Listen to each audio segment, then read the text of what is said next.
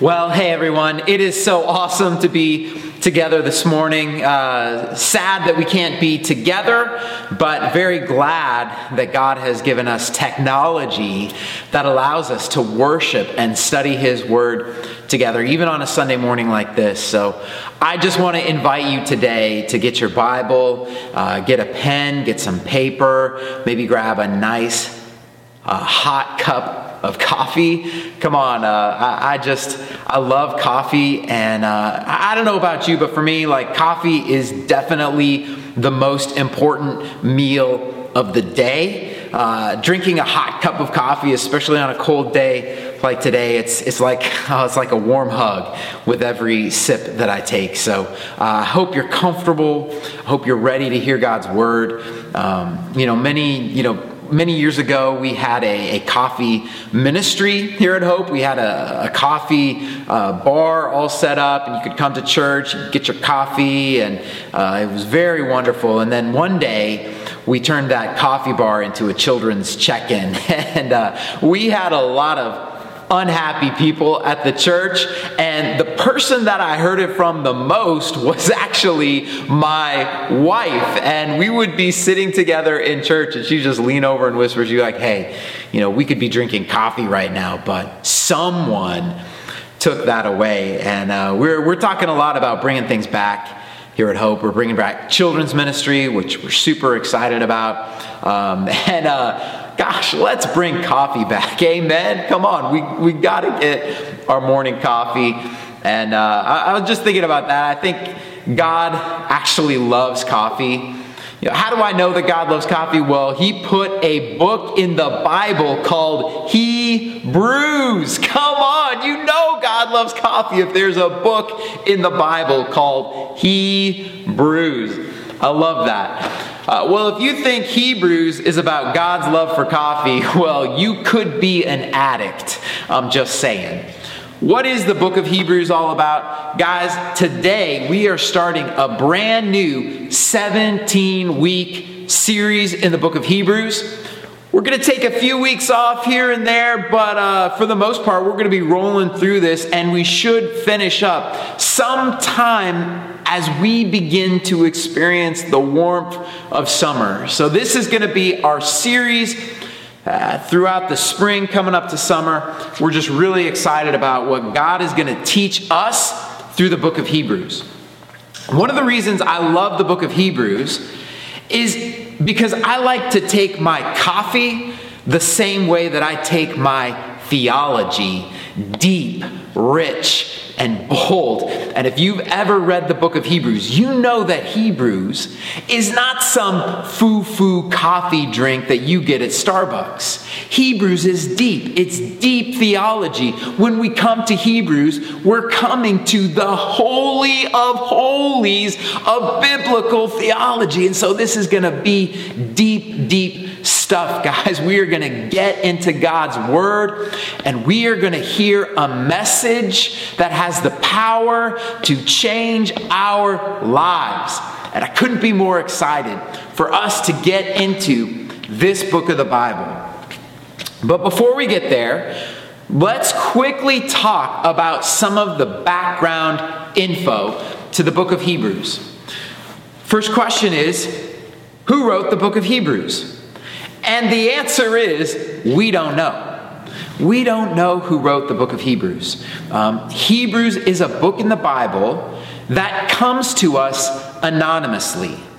In other words, the author doesn't name himself in the book. Now, of course, people have debated and continue to debate who they think the author might be.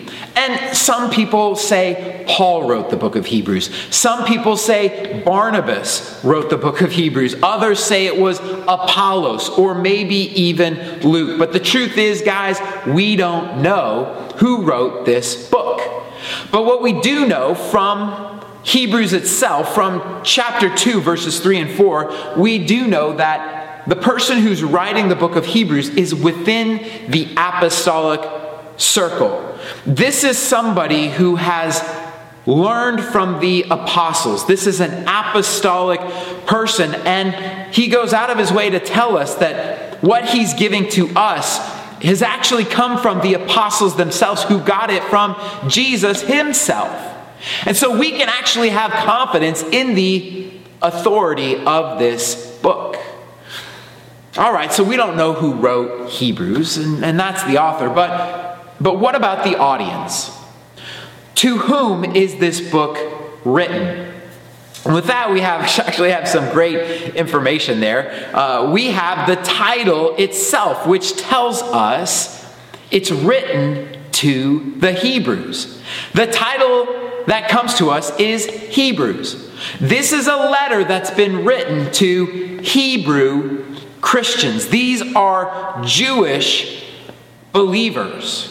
Right? The author is writing to a group of people who grew up ethnically Jewish and later in life converted to Christ. They began to believe that Jesus is the Messiah. They surrendered their life to Christ and followed him. That's who this book is written to. It's written to the Hebrew Christians. So these are people that have a rich background in Jewish thought and in the Jewish world. These are people who have a deep understanding of the Bible, of the Hebrew Scriptures, which is why the author quotes from Hebrews somewhere around 100 times. Even today, we're going to see the author quote Scripture after Scripture after Scripture, because this is somebody writing to a group of people who are familiar with the Old Testament. These are also people who are highly attuned to Jewish rituals and practices.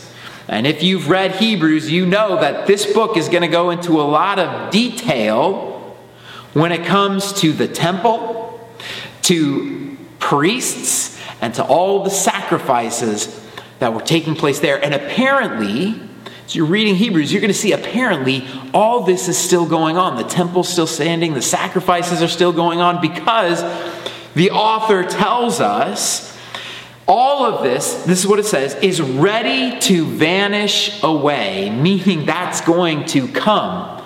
Hasn't happened yet, but it will come. And it does come in AD 70. Do you know what happened in AD 70?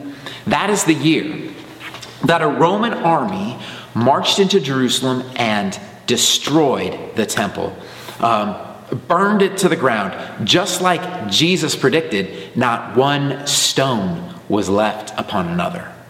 That hasn't happened yet. That's ready to happen. So we're looking at a letter here. It was written to a group of Hebrew Christians sometime before AD 70, maybe in the early 60s, where a lot of books in the New Testament were being written at that time. But it's also written to a group of believers who've hit a snag. And this is where we get to the heartbeat of this book. See, the book of Hebrews is written to some people that are having second thoughts about their Christian faith. And they're thinking about abandoning Christ and going back to that old way of Judaism. They're thinking about leaving Christ and going back to their Jewish faith. Maybe this whole Jesus thing just isn't working out the way we thought it was. Maybe Jesus isn't all we thought he was going to be. We're thinking about moving on and going back to what we knew before. Our Hebrew Scriptures, our temple, our sacrifices. These are people who are ready to walk away from Christ. And so what that means is that one of the major themes of Hebrews is giving up. And that means we need this word of exhortation, which is what Hebrews calls itself in Hebrews 13:22, so that we don't give up on our faith. But one of the reasons I love the book of Hebrews is that it is such an encouraging book. This is a word of exhortation that's designed to help us live every day with passion for Jesus Christ. It's like that good cup of coffee. Hebrews. right? He's energizing our faith in Christ. So this is a book that's going to energize our faith. How's it going to do that? And this is where I want to get to the big theme of Hebrews. Right? And this is what Hebrews is trying to encourage us the whole time. Jesus is better. Listen, Jesus is better. Jesus is better than anything that came before. Jesus is far superior than anything we could ever go back to. Before you think about going back, remember, Jesus is better. He is far more glorious than we could ever imagine. Jesus is better. He's greater. He's grander. He's more glorious than anything in our lives. So don't walk away from Jesus. Jesus is better. The Greek word for better shows up 13 times in the New Testament. 9 of those are in the book of Hebrews. This is the big encouragement. We're going to see over and over again in the book of Hebrews. Jesus is better. And so as we dive into our message today, I want to show you there's nothing grander, nothing greater, nothing more beautiful, nothing more wonderful, nothing more all-satisfying than our incredible Savior, Jesus Christ. Jesus is superior. See, ultimately, the book of Hebrews encourages us to persevere in our faith in Christ by showing us the superiority of Jesus over anything and everything. And our passage doesn't waste any time getting to this theme of Jesus is better. So why is Jesus better, you ask?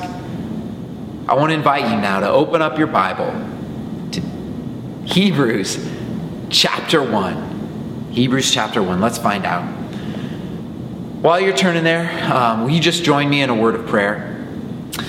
Heavenly Father, thank you so much for this day. Thank you that we can open up our Bibles and study your word, that no matter what's coming our way with the weather, we know that you are better, God. We love you. We love getting to know you.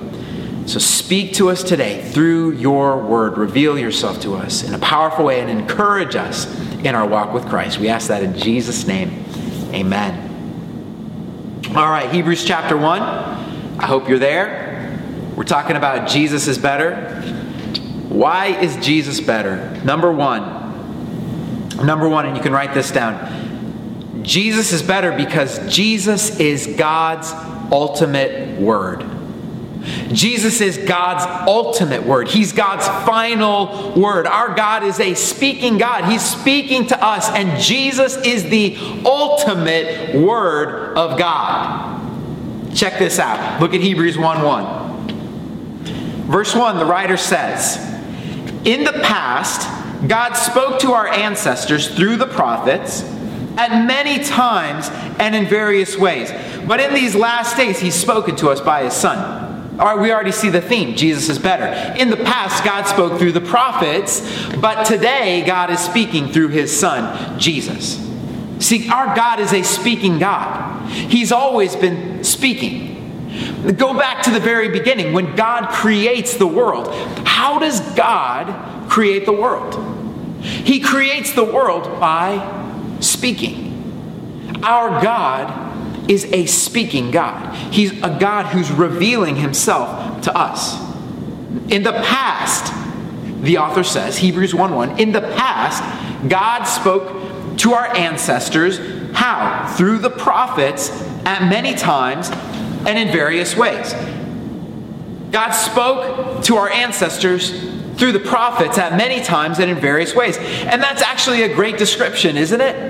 Of how God spoke in that Old Testament time period.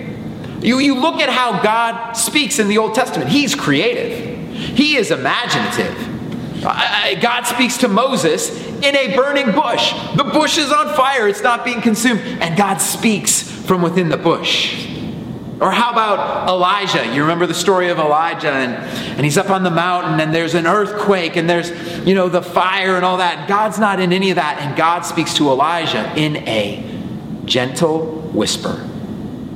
You have Jeremiah. Jeremiah is a prophet, and Jeremiah says the word of God was like a fire inside of him. It was shut up inside of his bones, and he couldn't hold it back. Or maybe one of my favorites is how God spoke through a donkey. You remember that story? And I just always think whenever I'm preaching, I just think, if God can speak through a donkey, maybe God can speak through me. What I'm here to tell you today is that God is speaking. It's actually an error to think that our God is silent. The God that the world thinks is silent is actually not silent at all. From the very beginning, God's been revealing himself to humanity, and today he's revealing himself to you. He's given you his word, the word of God. Right? That's our scriptures. That's our Bible. Right? We call it God's word because God speaks to us in the pages of Scripture. God reveals himself in the pages of Scripture. And that's awesome. That's amazing. But what is the author of Hebrews telling us about the ultimate way that God speaks to us? The writer's telling us that God ultimately doesn't speak to us in a book, but the ultimate word of God to us is his Son, Jesus. Jesus is God's final word. Jesus is God's ultimate word. And in saying that, the author is not saying that anything that came before, anything in the Old Testament is wrong. It's not wrong. It's not obsolete. It's not irrelevant. No, it's very relevant to us. What the author is saying is all that came before, the way God spoke in those many ways, it's not wrong. It's just incomplete. And we actually need Jesus to fill in the picture for us. See, God is actually unveiling himself in the most incredible way in the person of Jesus. God is speaking to us today through his Son. In these last days, God has spoken to us in his Son. I want you to think of some of the groundbreaking words that have been spoken, words that have changed the history of the world. I was thinking about one, March 10th, 1876. Years of experimenting are paying off, and Alexander Graham Bell speaks the very first words over a telephone. And he says, "Mr. Watson, come here, I need you." Not the most amazing first words, but he says, "Mr. Watson, come here, I need you," over the telephone. You think about that. Those 6 words would forever change the way we live. And you go from the telephone to the iPhone, and those words in 1876 have literally ushered in a new era of human history. We think about Jesus. I want you to think about how monumental this is. In these last days, God has spoken to us in his Son. It's brought forth a new era in these last days. See, the last days actually have nothing to do with COVID-19. The last days here, it's talking about this new era where God is revealing himself to us in Jesus Christ. And this era continues till the day Jesus returns. In these last days, come on, God has spoken to us the greatest way he could speak to us. He's spoken in his Son. He's revealing himself to you today in his Son, Jesus Christ. And if you're here today and you want God to speak to you, if you want to know who God is, there's no better way for you to learn who God is than take a look at Jesus the Son. Because God speaks to us today in these last days through his Son. So who is the Son? Who is this ultimate revelation of who God is? Guys, Hebrews gets even better. I want you to check this out. That was just verse 1. This is what it says. In the past, God spoke to our ancestors through the prophets at many times and in various ways. But in these last days, he's spoken to us by his Son. Who's the Son? Listen to this. Whom he appointed heir of all things, and through whom also he made the universe. The Son is the radiance of God's glory and the exact representation of his being, sustaining all things by his powerful word. And after he provided purification for sins, he sat down at the right hand of the Majesty in heaven. Wow. Here we get a sevenfold description of the person and work of Jesus Christ. Guys, this is like drinking 7 shots of espresso. Okay, this is crazy. I mean, each one of these lines, there's 7 lines, sevenfold description of Jesus. Each line, each shot is like a whole theology course, and we could spend hours on each one of these. We're finding out exactly who Jesus is. Listen to what it says. It says, Jesus is heir of all things. Remember the Psalm? Psalm 2, ask of me, and I will make the nations your inheritance. Do you think Jesus asked? He asked. And so all things, listen to this, all things, he's the heir of all things will come under the feet of Jesus. Guys, history belongs to Jesus. The future belongs to Jesus. He is the heir of all things. Why? Because he's the beginning of all things. All things were created through him. He is the Alpha and the Omega. He's the beginning and the end. And even today, right now, it says he is even sustaining all things. He's sustaining you right now in this moment through his powerful word. And then it gets even more amazing. It says, after making purification for our sins.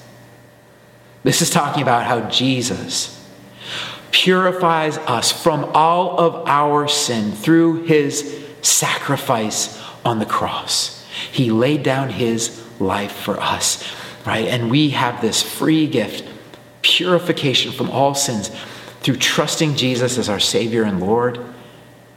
And then it says, after all of that, Jesus sat down at the right hand of the Majesty of heaven. Wow.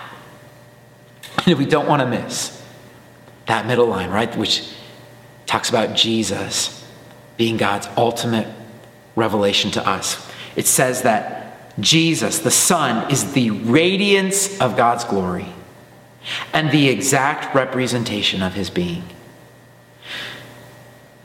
Hebrews is very clear that Jesus is God. He is the radiance of God's glory and the exact representation of his being. If you want to know who God is, take a look at Jesus.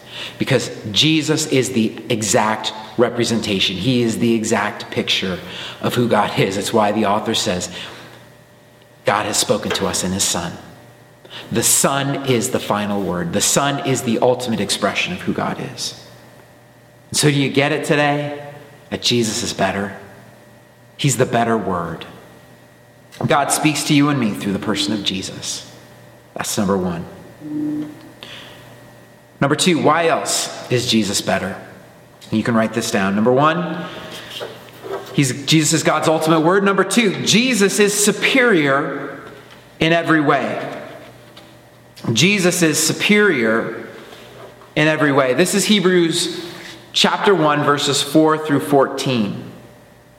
And here we see the superiority of Jesus over the angels. And it's beginning with verse 4, where it says, he became much superior to the angels. When we think of angels, we're thinking of something that's awesome, right? What's greater than an angel? Only God's greater than an angel. Again, pointing Jesus being God, right? Jesus is greater than the angels. Well, angels are awesome. What's more awesome than an angel? Well, Jesus is. If you asked my wife what her favorite movie was growing up, she'd tell you it was Angels in the Outfield. That's a good one, Angels in the Outfield. What's that movie about? Angels in the Outfield is about a baseball team called the Angels. They're terrible. They're the worst team in the league, and they can't do anything to win. And one day a boy prays, and he asks God to help his favorite team, the Angels. And God sends some angels to help out this struggling baseball team, and miraculous things start happening. I just remember the scene where the guy jumps up to catch a fly ball. There's no way he's going to catch it. The angel lifts him up, and he catches the ball. Angels in the outfield. In the words of Danny Glover, angels are with you. And it's just this amazing story where, what was the sign that the angels were there? Remember, they'd flap their arms like angels' wings. And if they could believe they could overcome any obstacle. Well, angels are these glorious creatures. But of course, we don't learn about angels from movies. We learn about angels from Scripture. And the Scripture tells us that angels are glorious beings. They're awesome beings. Anytime an angel shows up, what's an angel's very first word? Don't be afraid. Implying that those who encountered angels were afraid. That's got to get old for the angels. It's got to be pretty tiring. Every time you appear to a human, oh, don't be afraid. Hey, don't be afraid. Come on, what's your problem? Why are you so afraid? And just every time it's like, okay, here we go again. Don't be afraid. But guys, that's what they had to do because angels are glorious. And they're glorious because they reflect the glory of God. We don't know exactly what's going on in Hebrews, but we know people are starting to think that maybe these angels are more glorious than Jesus. And the writer just says, okay, hold on. Let's go back to the Scriptures and see what the Scriptures say. And line by line, as the author quotes from the Old Testament, just showing us over and over again, Jesus is superior. He is superior to the angels. You think angels are awesome? Well, take a look at Jesus.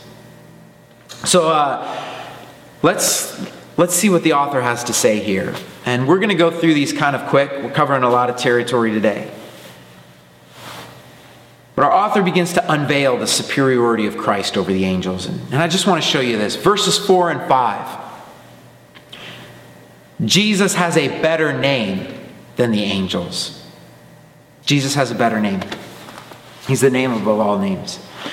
Verse 4, so he became as much superior to the angels as the name he has inherited is superior to theirs. For to which of the angels did God ever say, "You are my son, today I've become your father"?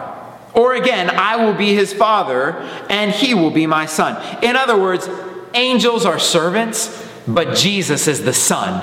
The Son has a better name than the angels. He's actually superior to angels. That's verse 4 and 5. Verse 6, I love this.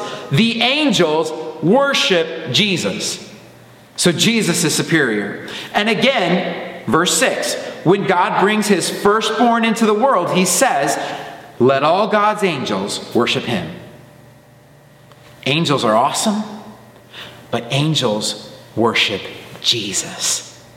Jesus is better. Jesus is superior. And he goes on. Verse 7 through 9. Angels serve. Jesus is on the throne. The angels, they serve. They serve Jesus, who sits on the throne. This is what it says. In speaking of the angels, he says, I see this over and over again. He's quoting scripture, right? Line by line. In speaking of the angels, God says, he makes his angels spirits and his servants flames of fire. But about the Son, he says, your throne, O God. Of the Son, Jesus, what does he say? He says, what's his name? Your throne, O God. Does the Bible call Jesus God? Absolutely. Right? This is showing the superiority of the Son over all things, over the angels. He is superior because he is God.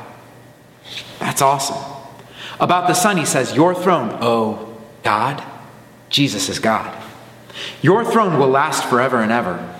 A scepter of justice will be the scepter of your kingdom.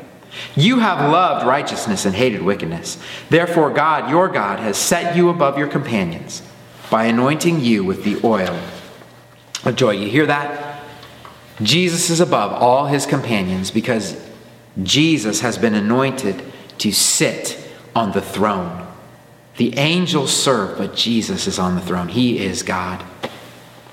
How about this? You think angels are superior?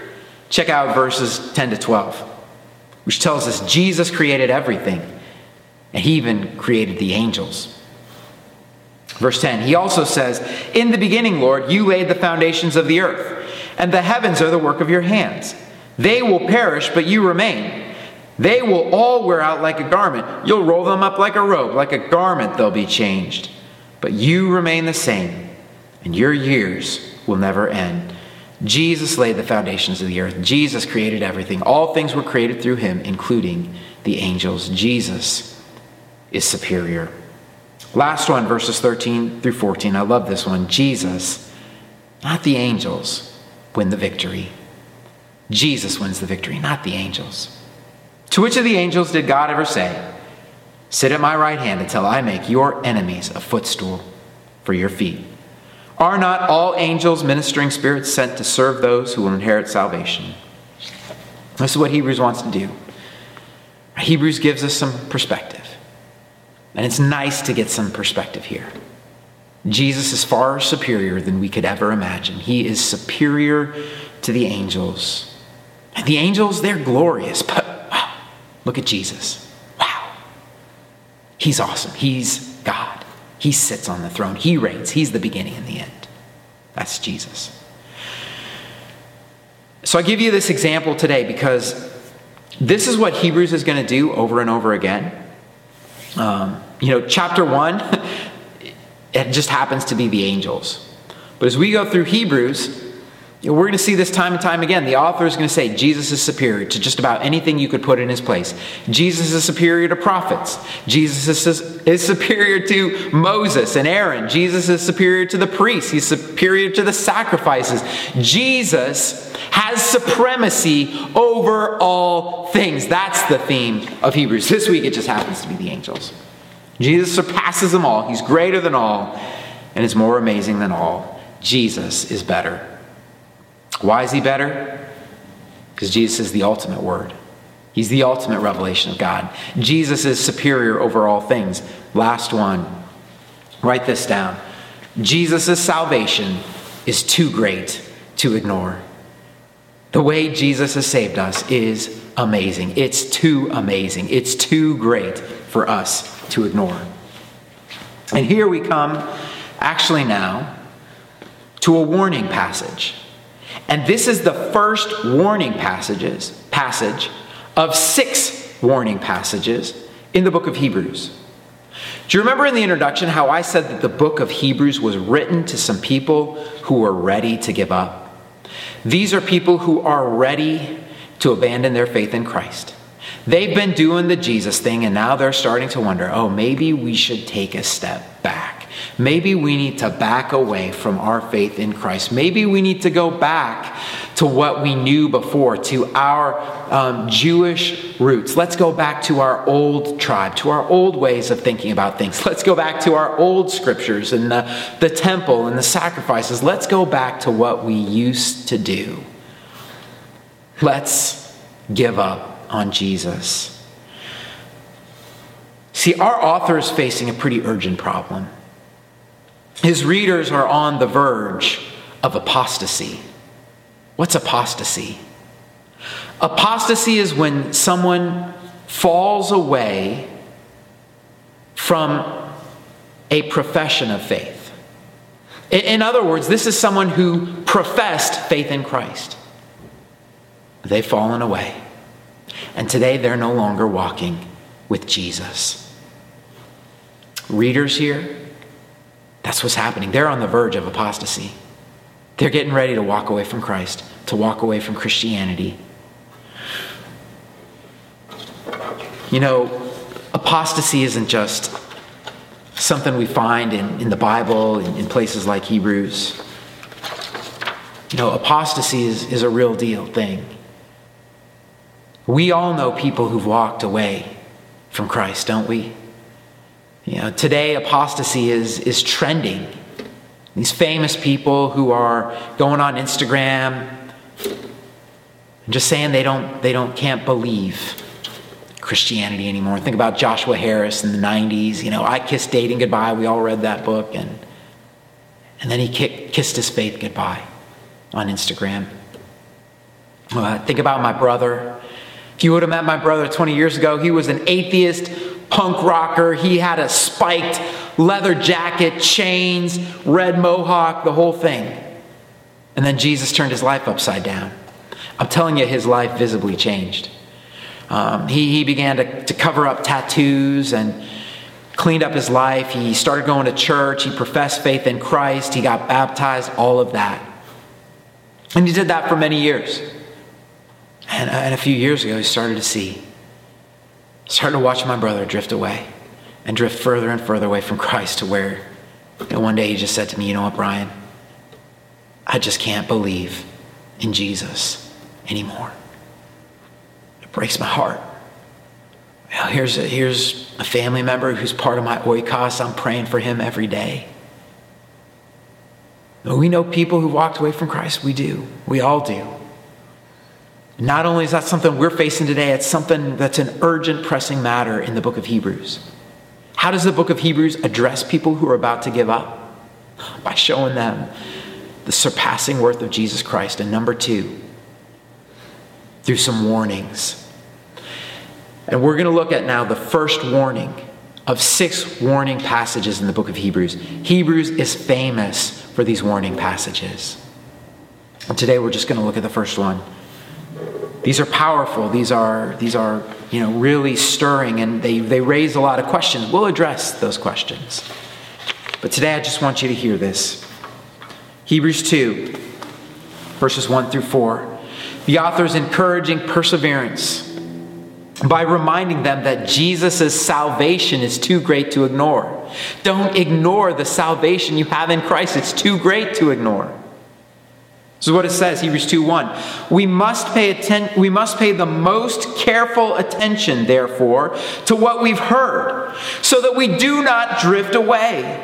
For since the message spoken through the angels was binding, and every violation and disobedience received its just punishment, how shall we escape if we ignore so great a salvation?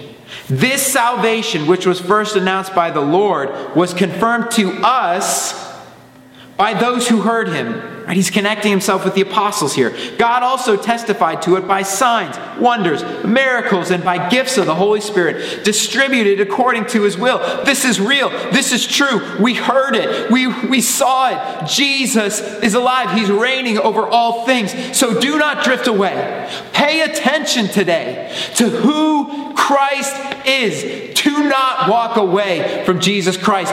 Pay attention. See, God is clear. And every sin and every disobedience will receive its just punishment. But God has provided a way of salvation. Jesus bore the punishment for our sins. He paid the price for our salvation. And today, He's won the victory, and He sits on the right hand of the Majesty in heaven. Think about that. Fix your eyes on that. And remember Jesus, who died on the cross for our sins.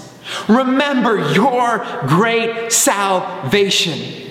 Right? Salvation is just the news of God's love and forgiveness. Jesus died on the cross to save us. That salvation is a new life with God that starts today and it lasts forever. And what Hebrews is warning us is saying, pay attention. Because how will you escape if you ignore so great a salvation? See, the Bible's clear. There is salvation in one name and one name only, and that is the name of Jesus. We cannot save ourselves. We need Jesus to save us from our sins. How will we be saved if we ignore so great a salvation? The message today is Don't walk away. Don't give up. Don't give in. And maybe you're here today and you have been drifting. You know it. You've been drifting further and further away from Jesus. Your passion isn't there, whatever it is. This letter, this message, it's a wake-up call. It's like drinking a cup of coffee. Today is the day to wake up to who Jesus is. He is God's ultimate revelation. He is superior to all things. Do not walk away from Jesus. He is awesome and he loves you and he has saved you and me. Number two, maybe it's a wake-up call for you today because for a long time you've been ignoring Jesus Christ. You've been ignoring this salvation, and today is the day. Today is the day of salvation. Today is the day to surrender your life to Christ and say, Jesus, I put my faith and trust in you. Jesus, I want you to be the sacrifice for my sins. I want a new relationship with God. And if you say yes to Jesus today, he is going to save you, and it is awesome and it is amazing. It is an incredible life. So I challenge you today, I encourage you to live your life with passion for Jesus Christ because Jesus is better. Let me pray for you. God, thank you for today. Thanks for your word. This is going to be an amazing series. And I pray today that you would stir up a passion in our hearts by giving us a vision of Jesus Christ, who's greater than the angels. He is a far surpassing sacrifice for sins. He is supreme over all things. His word is sustaining us right now. We're being sustained by his powerful word. Help us, God, to live lives of faithful passion and obedience to Jesus Christ. We can't do it on our own. Sustain us, sustain our faith through the mighty word of Jesus. And we ask that in your precious name. Amen.